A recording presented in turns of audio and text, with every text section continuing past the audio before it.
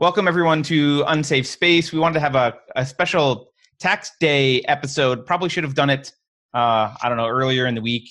But I wanted to talk. I wanted to talk with a friend of mine, Keith Bessette. Keith is part of the Convention of States project. We've had him on the show before, but Keith wrote an article about this April 15th, about Monday, titled "April 15th is Theft Day." And there's a cool picture, Keith, of you with an AR-15, what looks like an AR, in the picture, which is great. Welcome to the show, Keith. Oh, thank you, Carter. Thanks for coming on. You've got an AR-15, which I imagine is a little bit triggering for some people, and you're making the argument. Well, why don't I let you make the argument? I won't say what argument you're making. What argument are you making about taxes, Keith? Well, taxes are theft. And the reason I chose that picture is because what's behind the theft is a gun. Okay, elaborate. Maybe you can show the picture. Oh yeah, I can show the picture. That's a great idea. Show the picture. Yeah. You know what? And full disclosure, disclaimer here. When this picture was taken, I lived in New Jersey, and this picture was taken in Montreal. So anybody from the government that's watching it, it's none of your business. This happened in Montreal. Fair enough. So I think everyone should be able to see this picture now. I think. Yeah, there it is. It's an AR-15 with a auto reticule on it. That back piece, and you can see a little bit of the wire on there going forward. It has a built-in laser rangefinder with a reticule adjustment on it, so it adjusts the reticule depending on the distance of your target. Yeah, that's pretty cool. It was the booth next to me at a show. You've got the straight finger on the side. Good gun safety, Keith. Very good. I happen to have a tie on, so the picture is it's an article, and I'm supposed to be the IRS agent. That's the point. I happen to have had a tie and jacket on when the picture was taken. It was a trade show, and I was running the booth next to a guy that was selling the rangefinders it was a military trade show in Montreal for the Canadian Navy and Air Force and Army. And after a week, I got to know the guy next to me. Anyway, the argument. Yeah, what's the argument? Go. Tell us the argument. So the argument is that we own our bodies. That's pretty much the fundamental law of nature. As far as natural law goes, you own your own body. Because you own your body, you own the output of all your labor. If someone takes any of the output of your labor, that's theft. That's what theft means. We're not willingly giving away the products of our labor. So the definition of theft is taking something that's rightfully owned property of the property owner against the will of the property owner. And that defines income taxes. And the reason for the gun is you say, well, what is behind the tax form? So what happens if you don't pay the tax form? Eventually, somebody with a gun comes around and either gets the money, or ironically, they put you in jail and then you live off other people's taxes. That's your option. I think Irwin Schiff died in jail because of tax protesting, right? Yeah, he died in jail with us paying for him from our income taxes. Yeah. Because he made an argument that we shouldn't pay. So you brought up something which I kind of conceptually knew, but it's fun to know the numbers. The IRS has 4,487 guns and 5,062,006 rounds of ammunition. So that's the question I asked in the article. Why is that? All right. And I answered the question myself. The answer is because tax is theft. Why does the IRS need 5 million rounds of ammunition? Yeah. So let me throw a couple of counter arguments. Even though I agree with you, let's throw out a couple things. People talk about, well, it's legal, and it's part of it's taxes are legal, and it's a social contract, and the government, we're all kind of chipping in. They make it sound like it's a potluck, and you just, if you don't bring your mac and cheese, then we're not going to eat, and that's not fair. What's the history of the income tax, Keith, and tell us about the social contract argument? Well, history-wise, the founders were adamantly against it. the Constitution in Article 1, which defines what Congress is allowed to do, says no capitation or other direct tax shall be laid unless in proportion to the census. So when they set up the country, they were against all types of income tax. They wanted nothing to do with that. So they did not delegate any authority within the Constitution for the Congress to do it, and then they specifically banned it. I mean, they denied authority to Congress to do an income tax. So twice over, they made it. Country, I don't understand this, Keith.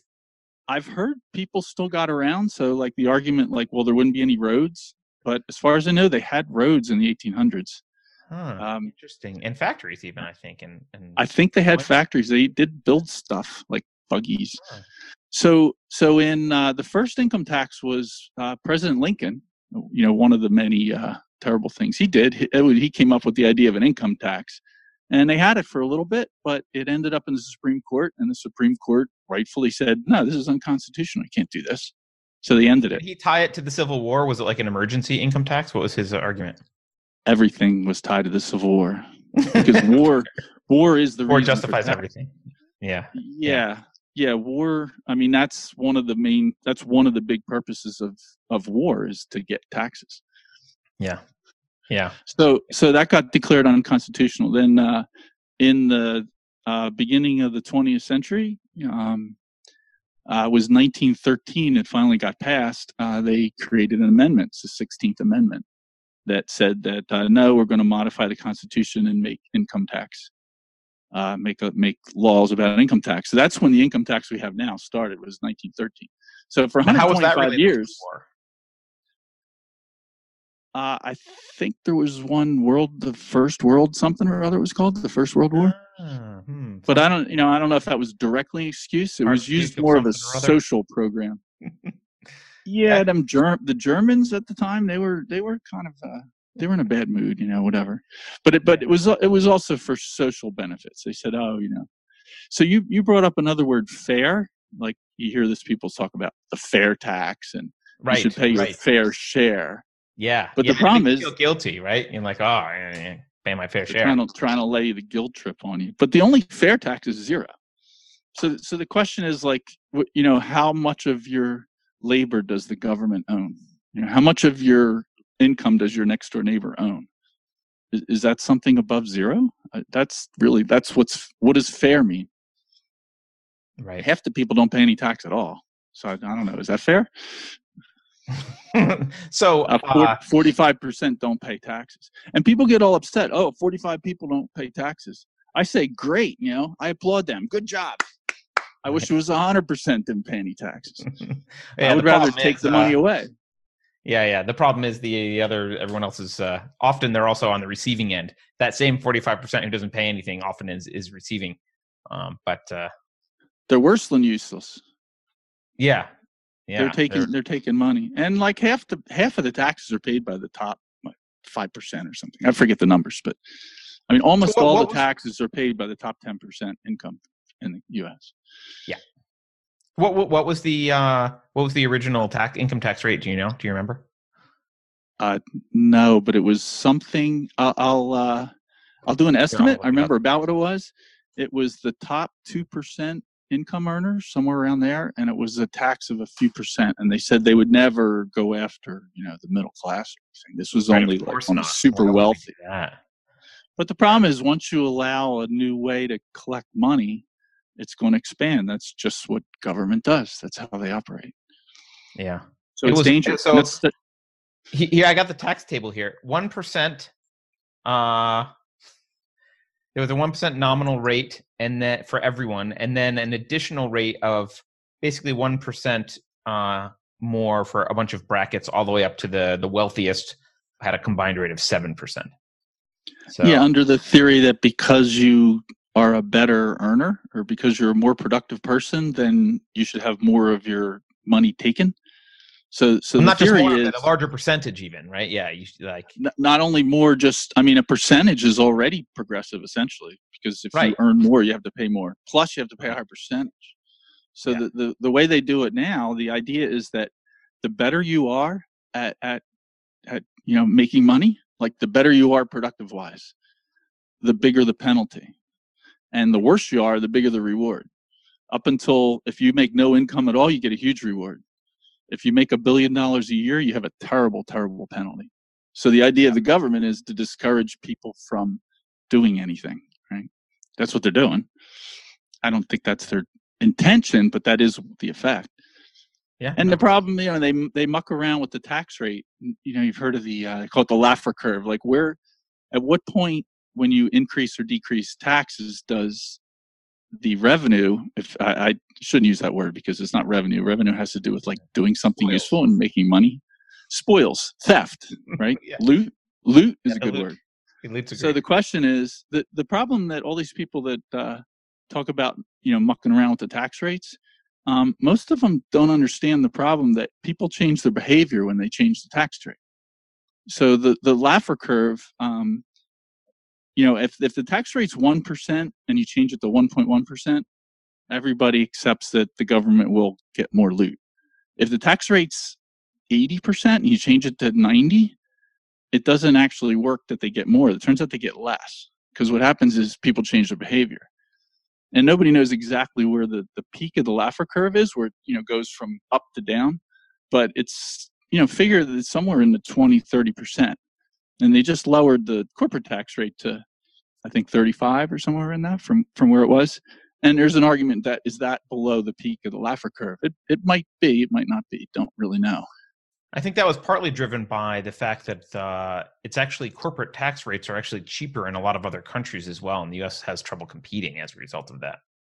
The U.S. had almost the highest one in the world. So the question, like, why would a company establish manufacturing facilities in another country? Like, obviously, because the taxes are better. It's not just the labor. Right. And it's weird because I think a lot of people who haven't owned or run companies, they have this kind of bitter attitude about it. Like, how dare you just move outside the jurisdiction to spend less money? But that's exactly what you do when you go to Target and shop for a better price or whatever. Like, you've got money, you spend it as wisely as you can. That's what everyone does. And there's no difference if you're a $1 billion corporation or if you're buying eggs. And other companies in other countries do it too. I mean, Japan has a pretty high tax rate. So you see Japanese automakers building factories in the U.S. for the U.S. models because it's cheaper overall for them to build it in the U.S. than to build it in Japan and ship it here. You don't have to do import duty, which helps a lot, and you're getting away from Japan's high tax structure. Yeah. So it goes both ways. So, I mean, we can make the practical argument about finding the peak in the Laffer curve and blah, blah, blah, but you're making a moral argument that it doesn't really matter where the peak is and how much loot the government can get. It's immoral. And you're using a comparison that I know a lot of people will push back on because they say, how dare you? Isn't it hyperbolic to compare it to slavery? Slavery is a completely different form of oppression. How dare you compare something as benign as helping your fellow man by paying your taxes to being a slave? And that's a good argument. I don't know. Maybe some people might consider a bit of an exaggeration or something, but the question is looking at it fundamentally, right from the basis.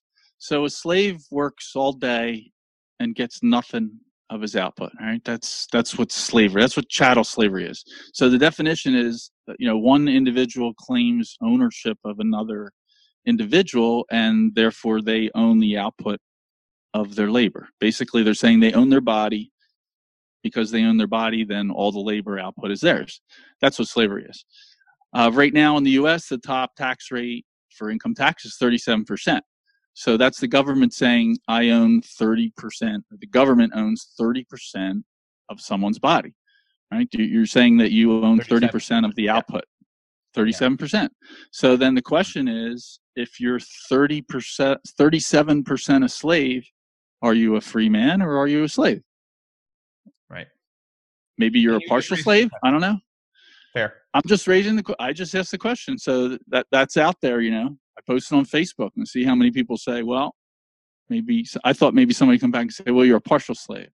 I mean, what's a partial slave? I mean, a slave's got to go eat and relax, a few hours in the evening and they went to sleep, right? And they were allowed to go to the bathroom. And so I don't know. I get, slave isn't 24 hours a day working for the owner. So I've got a question about, I'm thinking of this off the top of my head. If you're a slave, are you still a slave? So traditionally we think of slavery in the very classical, you live on the plantation, you're owned by another human being. You're completely property, right? Which is obviously immoral and horrible.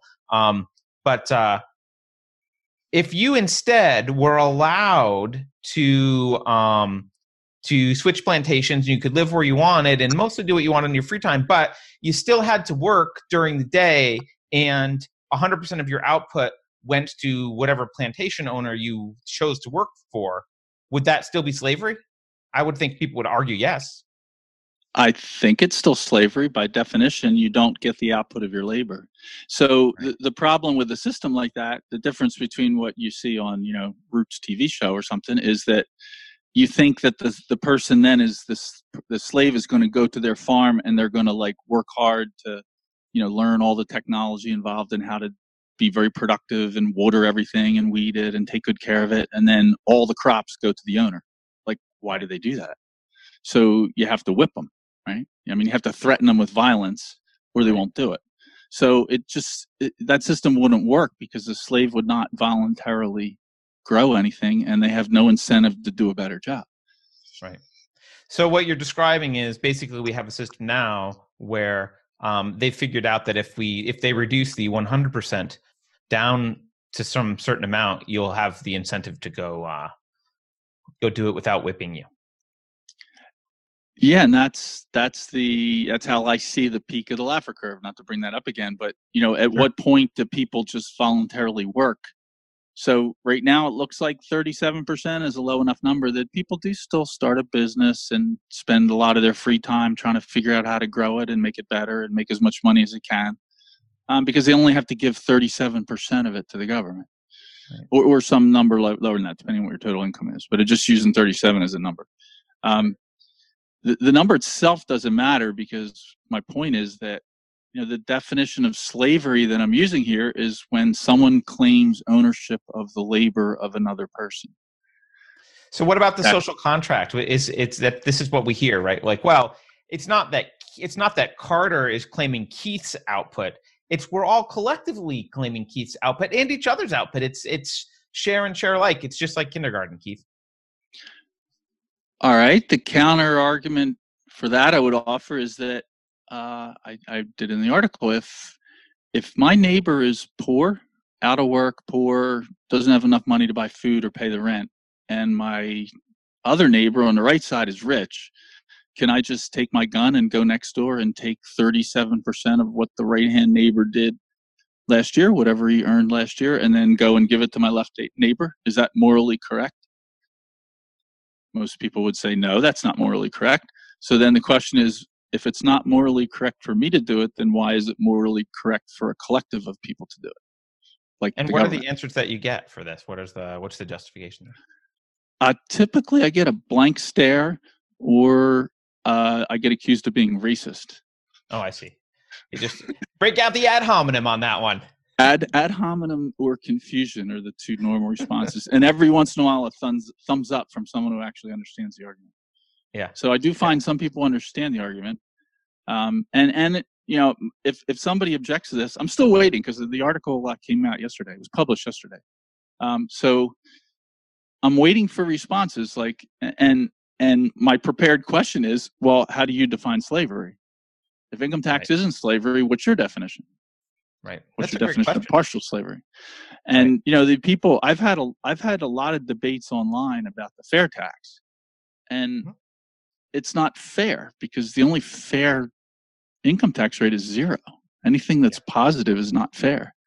Negative rates are not fair either. The bottom 30-40% of people that get money from the government, that's not fair either, because it's taking money from somebody else. And what about the pragmatists who are going to say, like, well, how would we, I mean, I know we kind of touched on this earlier, but how would we fund the government? The government would have no money, Keith. What would happen? The entire industrial revolution happened before income taxes. So, I mean, they put railroads across the country. They invented the telephone. They invented the electric light bulb and lit up everywhere. They switched from using whale oil and wood heat and horses to get around, to trains and and trains and cars and heating with oil. All that happened before income taxes. So that's the question, is like, why were there roads in 1850? It was possible to, I mean, in 1776, people from all 13 colonies got on a road and went to Philly, right? And had a convention. Yeah. So like, how did they get there? There was no government. There's no government at all, right? There's no central government at all. There was only 13 independent sovereign states. In 1770, before 1776, there were colonies. The British government was not funding the roads. Yeah. Yeah. So that's the answer, is like, how did all that happen? Yeah. Most people don't know that the income tax started in 1913. It's part of the Great Society. It's the Woodrow Wilson era. They think it's always been there. And the deal is that at the time, the federal government didn't spend as much. Thomas Jefferson, he was president in the 1801 or something like that. When he got elected, he was against the expansion that had happened, in the 2 terms before him. Yep. They had grown the government enormously, and he thought this was a terrible thing, and they needed to reduce the scope of the government. And I wrote the number down here. Let me find it. I don't see it, but 139. So when Thomas Jefferson took office, there were 139 federal employees. And he thought that was ludicrous. It meant the federal government was doing way too much. What could they possibly need 139 employees for? I don't think he'd get elected. And so he got elected, and he reduced the cost. He canceled a bunch of programs. You look back at some of the programs that they tried to start at the time. Like, I think it was during his time that the first welfare program was proposed. It was an especially cold winter in D.C., and some civic group in Washington petitioned the Congress for some wood. They wanted to use some of the wood to help the poor make it through the winter, because people were dying of cold. And it got proposed on the House floor as a bill. We're going to take some wood and give it to the poor people. And it got debated, and most of the congressmen, someone stood up, I forget who it was, but they said, there's nothing in the Constitution that authorizes Congress to take wood that's, it's publicly owned wood that is there for the purpose of keeping Congress warm, and give it to poor people. They can't do that. So they proposed that any congressman who wanted to take, $1 of their salary and put it in a fund to give to the poor people of Washington, that's what they would do. And that ended up getting voted, and it was soundly defeated. Like, at the time, Congress in general realized they can't give wood that was, that's really owned by the people to poor people. They're not allowed to do that. Did those people starve that and freeze that winter? I don't know. Probably some did, but that doesn't matter. So the moral argument that the federal government is there to take care of us, to make sure we don't worry, to make sure we never hear anything we don't like, to make sure nobody says a bad word on TV, to make sure everybody's fed and housed and warm and cozy and not upset and has all the drugs they need. And like, that's not the purpose of the central government, the way the founders designed it. Yeah.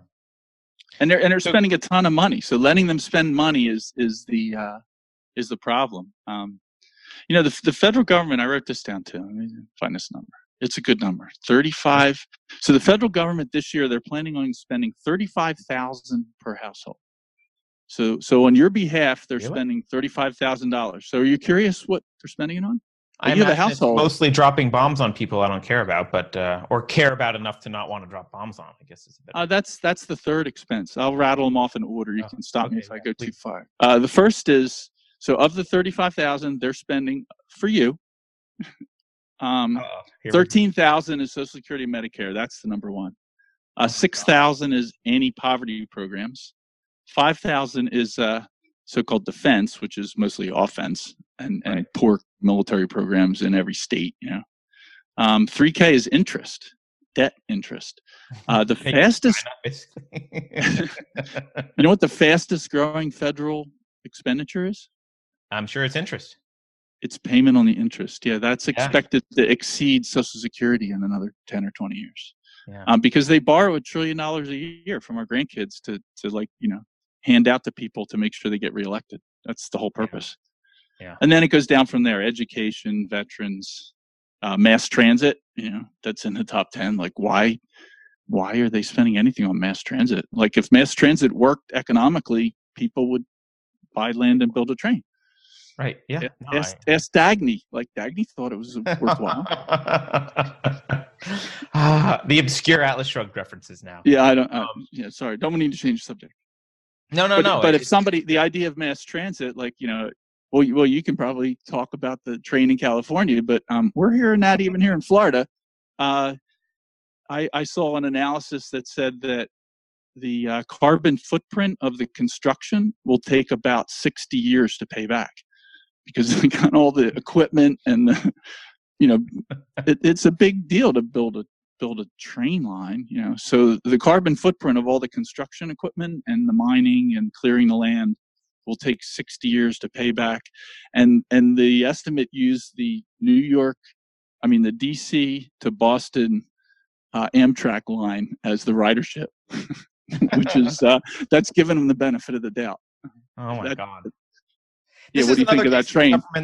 This is another case of the government trying to having something worse try to solve the problem that they created in the first place. So people talk about well, there's so much congestion and stuff around cities, and it's hard. You don't want all these cars on the roads. I'm like, didn't they just spend decades subsidizing oil so that we could all drive cars around, paying for the construction of interstate highways? And suddenly now, oops, that's bad. Now I know what we'll do. Now we'll dig a tunnel from LA to San Francisco. That's going to be the best idea. Yeah, so then people will drive their cars less, and everybody's buying Teslas. Although, as you pointed out last show, they're coal-powered Teslas. Yeah, coal cars. They're coal cars. They're subsidized. They're subsidies for wealthier people. Yeah. There's quite a few of them around here where I live, but they're nuclear powered here. Well, at least that's clean energy. Oh, that's relatively the cleanest. It's and the safest. You know what the most riskiest form of energy is? Most dangerous environmentally. I would imagine wind. Oh, dangerous environmentally, probably solar, because those panels only last 20 years and they're incredibly toxic. They end up in landfills and crap, right? I don't know. What do you tell me? I'm not sure that's in account. The riskiest, as far as killing people, is hydro. Hydro is historically hydro has killed more people than anything else. Oh, why is that? Just worker accidents? Floods. Yeah. Floods. Yeah, okay, dams break and whatever. Yeah. Yeah, they're worker accidents. I mean, they have fires. Or I heard you talking about not to change the subject to Notre Dame, but accidents happen. Maybe they're accidents. Yeah. It's kind of funny that a building that was built 800 years ago, that up until very recently was heated by wood and lit by candles and had a lot of people walking around in robes, it all of a sudden burns. It's in France, which has the highest worker safety program in the world, pretty much. Who screwed that up? Well, maybe the fire guy was, his 35 hours for the week were up, and he couldn't be bothered he was busy eating some cheese and drinking some wine and taking his 4-hour work week or whatever the hell they have going on. All right, I don't know. But that's a thread, Jack. It is a government question, though. So my article is the government's way too big. That's basically it. Taxes. So we have to stop dropping bombs on people, is what you're saying. If we were going to reduce taxes, we might have to give up some bombs. Yeah, that's the third basic expense. So it might be that we can't overthrow governments all over the world. Might have to cut back on, the imperialism. Social Security is going to collapse anyway. I mean, if we're patient, that'll just die on its own or be drastically cut. I mean, it's physically impossible, economically impossible for that to continue. So the government can't keep doing that. We're down to 3 workers per retiree, and it's not that far from hitting 2. I can tell you, I just retired, sort of. I actually still seem to work all day, but I write and I play music. But anyway, there's no way that 2 workers can fund how I intend to live in my retirement. That's a ridiculous concept. But by the time I'm collecting Social Security, there's going to be 2 workers per me. So I just look at it,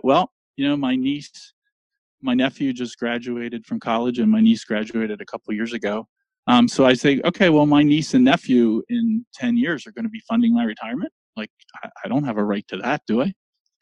That's the problem with the collective arguments. Is like people just expand it. So, well, you talk about 350 million people, then they lose sight of what's actually going on here. It's clearer to me if you look at it and just say, well, just pick two young people. I picked my niece and nephew. They're in their early 20s. So they're the ones that are paying for my retirement. It doesn't make any difference if you make it collective 350 million or you just pick the two people.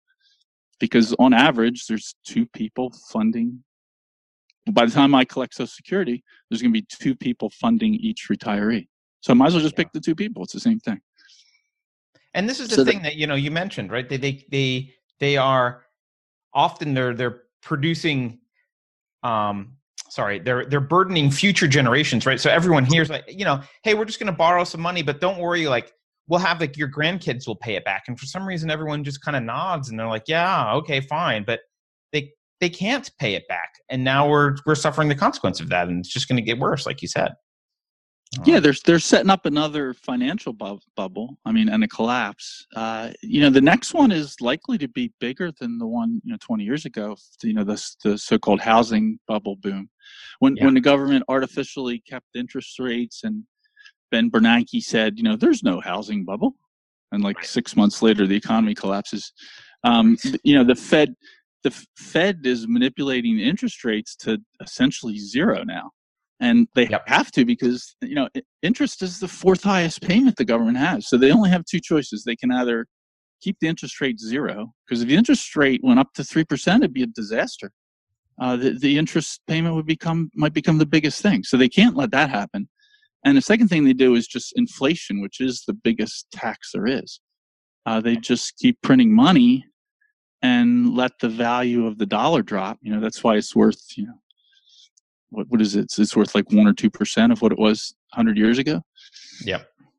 Don't worry, he's going to fix that. He's just going to print money for everyone, and it'll drop even more. So, yeah, they're confused about what money is, since it's fiat anyway. But that doesn't make me feel better that on 2 days ago the auto deduction from my checking account to the IRS really took fiat money. But I could have used that and bought a new guitar. Sure. Yeah. By the way, on the financial crisis, there's a really good book. Because a lot of people are confused about what caused it, and they think it's big banks and blah blah blah. And that's partly true. I'm not saying that the big banks weren't involved, but there's a book called "The Financial Crisis and the Free Market Cure" by John Allison. John was the former CEO of BB&T Corporation, which is one of the banks who didn't need TARP money, but was kind of forced to take it so the government would look better. But good book if anyone wants to kind of know the truth about that. So Keith, let's wrap it up. I know you've got a call. I've got another show we've got to do in a few minutes.